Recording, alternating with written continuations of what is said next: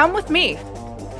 We're at Silverstone Circuit, northwest of London, where we'll take a lap with a professional Formula One driver. Ready? Well, that doesn't matter, because here we go. Okay, 7th gear, 190 miles an hour as we approach the start. Tires are still cold. Up to 8th gear into turn 1. Fast through turns 1 and 2. Now to the left, braking hard for turn 3. We've got to carry a bunch of speed through this one. And quickly over to the right for that next left-hand turn. Okay, power up. Got to build lots of speed out of the exit. Along the straightaway. Here the track gets bumpy. But the brisk headwinds create a strong downforce so we can brake deeply into the Brooklands turn. Okay, that felt weird. And we aren't the only ones who think so. Nearby, in this control room, a group of engineers stare at real-time data readouts on the car. That turn didn't feel right to them either. Sensor checks spit out pixelated reams of data about suspension, the engine, wind resistance, tires. On race day, these engineers would usually spring into action, analyzing data, running simulations, and speeding instructions to the pit and driver. But today, that can wait till after lunch. Because the race isn't for another few days. And our professional driver is a professional simulator driver, an esports champion recruited for the tech team. And a win today isn't finishing first on the track. It's collecting data, the digital fuel that powers Formula One. By assessing data from that simulated lap, engineers can make decisions, retool parts, and contribute to strategies for race day. Data that is only as good and as fast as the machines and devices that handle it. I'm Danielle Applestone, engineer and entrepreneur, with fond memories of watching F1 races with my dad and of rebuilding my dream car at the age of 18, a 66 El Camino, if you must know. Buckle up. You're listening to Technology Powers X, an original podcast from Dell Technologies. In this episode, technology powers that.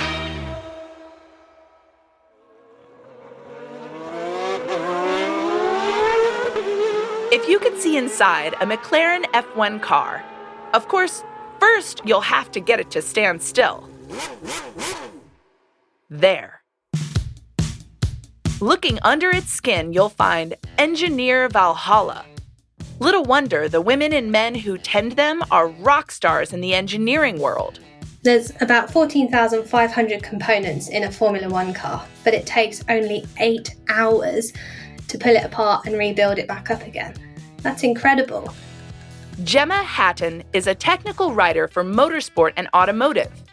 In her previous life as part of an F1 team, she's had the rare privilege of getting under the proverbial hood of some of the world's fastest cars. And that huge number of components are squashed in to such a tight space because Formula One cars need to be as slim as possible. They need to be as lightweight as possible. You know, if they've got anything sticking out, they're going to affect the aerodynamics, which is going to lose lap time. So everything is so compact and refined, yet you've got an engine and motors and batteries operating at really high temperatures. And you have to try and cool those. So there's some cases where the packaging, where they've got a boiling hot exhaust pipe that they're trying to cool next to, a radiator or next to the engine. And it makes no sense logically, but it's just because the importance in Formula One is that packaging is so, so important because of the consequential benefits of, the aerodynamics and that kind of stuff. Skillfully woven within that symphony of manifolds, metals, and polymers is more than 300 sensors, feeding masses of real-time information to the team's engineers through an onboard electronic control unit, or ECU, in addition to a dozen or so onboard cameras, giving engineers eyes-on scrutiny throughout a race. Okay, away you go. Here, in McLaren's control room just off the track, a team of engineers watch readouts and analyses. When there's a malfunction, the team goes to work, turning raw data into actionable instructions to the pit crew and the driver, sometimes in seconds. Gemma Hatton recalls working as a tire engineer with an F1 crew, where the most vital of metrics is temperature. Not just on the surface of the rubber, but in the middle of the rubber. Not just at one point on the surface of the rubber, but the whole spectrum of temperatures that you need in a tyre. Something as, because rubber is such a complex material, that data is just an astronomical amount, and it happens live and it's right in your eyes. So before a driver's even finished skidding on a flat spot, I can see the spike in the front left tyre temperature and can go, right, okay, I expect that tyre to have a reduced wear life now because the driver's just spun it. I didn't even look at the camera. I could see it in the data. And that was just me, one component of a Formula One team as a tyre engineer. In a mere couple of decades, technology has produced a new generation of engineers practicing a sort of 21st century alchemy, transforming information into speed.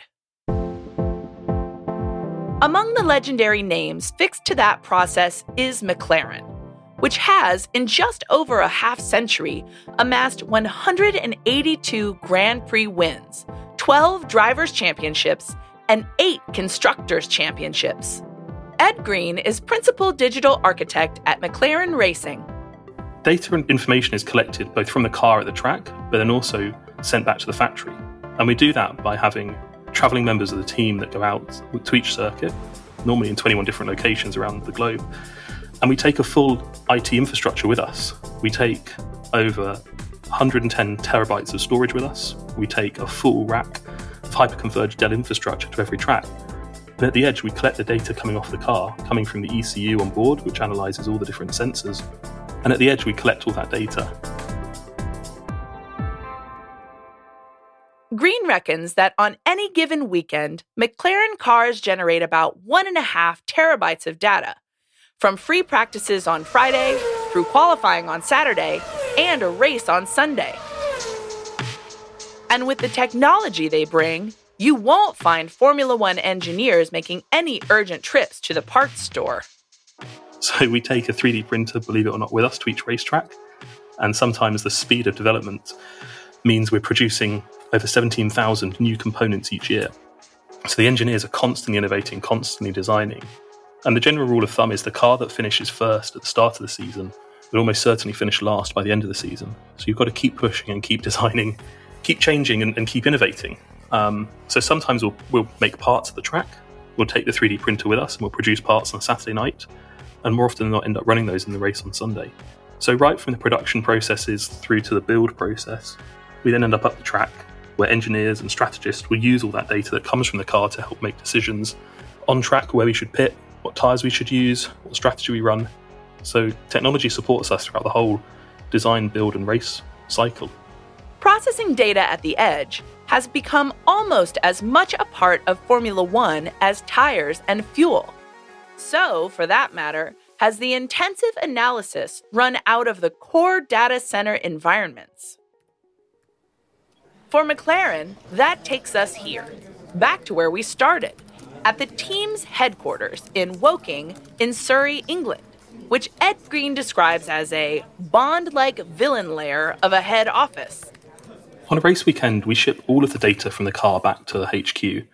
And in fact, a lot of the decision-making is made from Woking, from our mission control, where up to 32 engineers sit and help make the pit stop calls. They make decisions upon tyres. So a lot of that information is sent back in near real time. I think last weekend when we were racing, we were at 57 milliseconds. So it's pretty quick. And we do that to help support the decision-making at track.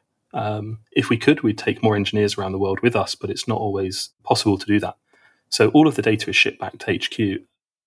The data, constantly fed back to McLaren's crews, required different levels and different depths of response, which is why it's critical for McLaren to have a data management strategy to harness all the data sources and an approach that leverages a variety of computing environments. McLaren, like many organizations, needs to leverage a mix of edge and cloud and core data center environments to process all of this information that they're capturing. Sam Grocott is Senior Vice President of Marketing for Dell Technologies. And McLaren's edge environments sit actually trackside, and they have this huge influx of information that come in from car sensors, things like weather reports, and even biometrics on the individual car race drivers. And this information needs to be analyzed in absolutely real time. So in a sport that's measured by milliseconds, that determines kind of winners and losers of the day, they need to make sure that that data is very, very close to the information on the track. Now, on the flip side, there are some activities such as machine learning or advanced analytics that require a much, much wider spectrum of compute horsepower. And these capabilities are more effectively run out of their core data center. And using their core data center processing power and capabilities, McLaren can analyze the car's performance. They can look at past races, practice times, and other simulations that they've run. And it really allows them to optimize the ultimate race strategy for any given race. Any doubt that tech is vital to Formula One racing vanished in 2012 on a Sunday in late November in Sao Paulo.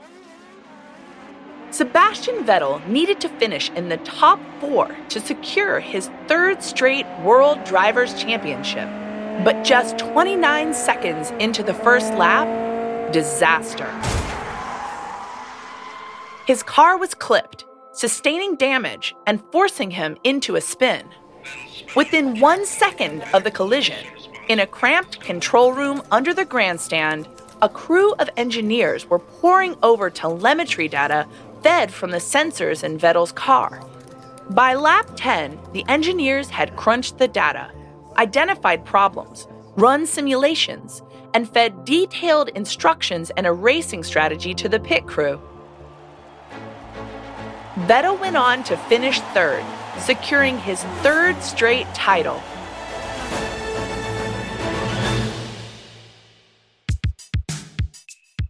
For the team at the McLaren head office, those in-between hours on race weekends are a time to put data to work.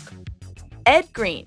As soon as we get all the data from free practice, we'll be using that to simulate the race. And we'll simulate over 300 million permutations of the race. And that helps us understand by the first corner, who's in front of us, who could have spun, who could have not got off the line as quickly. And throughout the first lap of the race, we start to decay off those 300 million simulations of the race and get down to the likelihood. And within the first couple of laps, we can start to predict what will happen across the race and then start to plan our strategy and our pit stops accordingly. So all of the data is sent back to Woking, and then simulations are run both here at the McLaren Technology Centre and at the track. After years of intense competition among armies of gifted engineers, a byproduct has emerged. Formula One has given the automotive world a succession of remarkable innovations. Witness the Kinetic Energy Braking System, or KERS, developed for F1 use. It captures energy used for braking and reuses it for acceleration, making use of energy otherwise wasted. In 2019, Volvo announced it would be adding KERS to its production cars, suggesting it will improve fuel economy by 15%. It's this sort of innovation that's making F1 an unexpected champion of sustainability. Gemma Hatton. Formula One is really, really driving home the sustainability message. Those technologies are fantastic. And it's the same with the MGU-H, which is a very similar system, but works on the exhaust.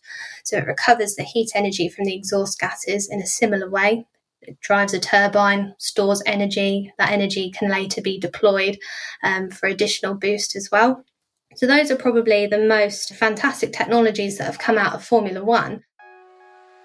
While F1's electric counterpart, Formula E, is advancing technology in electric cars, Formula One is moving towards use of biofuels.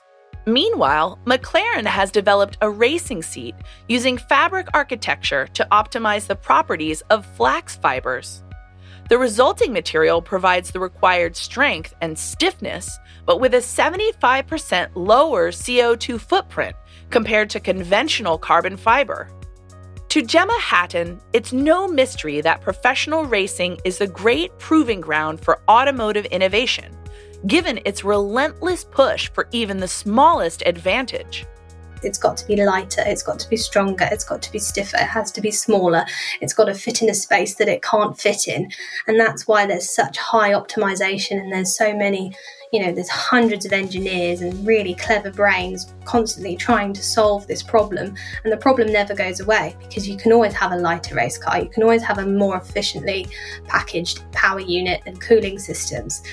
And you then take that package to the race car, and you have the race team and the driver then pushing that package as a whole to its absolute limits as well. So you can imagine when you're trying to test out a piece of technology, no matter how small it is, how motorsport can be such a valuable testing platform for that technology, because everything is pushed to its limits. Back at McLaren's Applied division, lessons from its Formula One technology are paying real-world dividends outside the racing world. Ed Green. So taking the technology from Formula One and applying it across different verticals such as healthcare and business processes, strong heritage in motorsport electronics, a lot of the ECUs that we see, which like the onboard computers, they exist both across every Formula One car, every NASCAR, every Indy car, but also the applied business is superb at modelling and simulating for lots of different business lines, understanding how to produce products, what the most efficient route of production might be. One product of this thinking is a partnership announced in January 2020. McLaren Applied and a company called OrthoSensor Inc. were developing wearable sensors and data analytics relating to patient care in orthopedic procedures. McLaren's contribution would be quantifiable technology and machine learning capabilities developed by its Formula One team. With every season, every race, the cycle continues. Technology drives F1 racing, which in turn drives technology. A perfect symbiosis for two disciplines in which standing still is not an option. This is Technology Powers X, an original podcast from Dell Technologies. For more information on the McLaren racing team, visit delltechnologies.com/McLaren. To read the show notes for this episode, visit delltechnologies.com/technologypowersx. I'm Danielle Applestone. Thanks for listening.